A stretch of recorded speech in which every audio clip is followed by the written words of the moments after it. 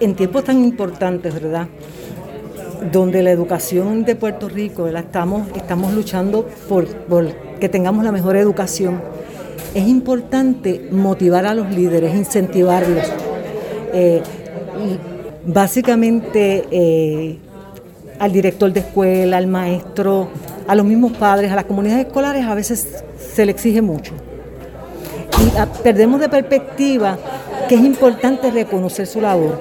Y decidimos aquí en la legislatura de Bayamón exaltar esos líderes que no tienen hora de entrada y salida, esos líderes que ponen el alma, que inspiran a otros. Y como muy bien expliqué de cada una de ellas, ¿verdad?, Carmen Hernández, Neuris Contreras y Emma Morales, son personas que se identifican con el trabajo en equipo, que tienen empatía con la gente.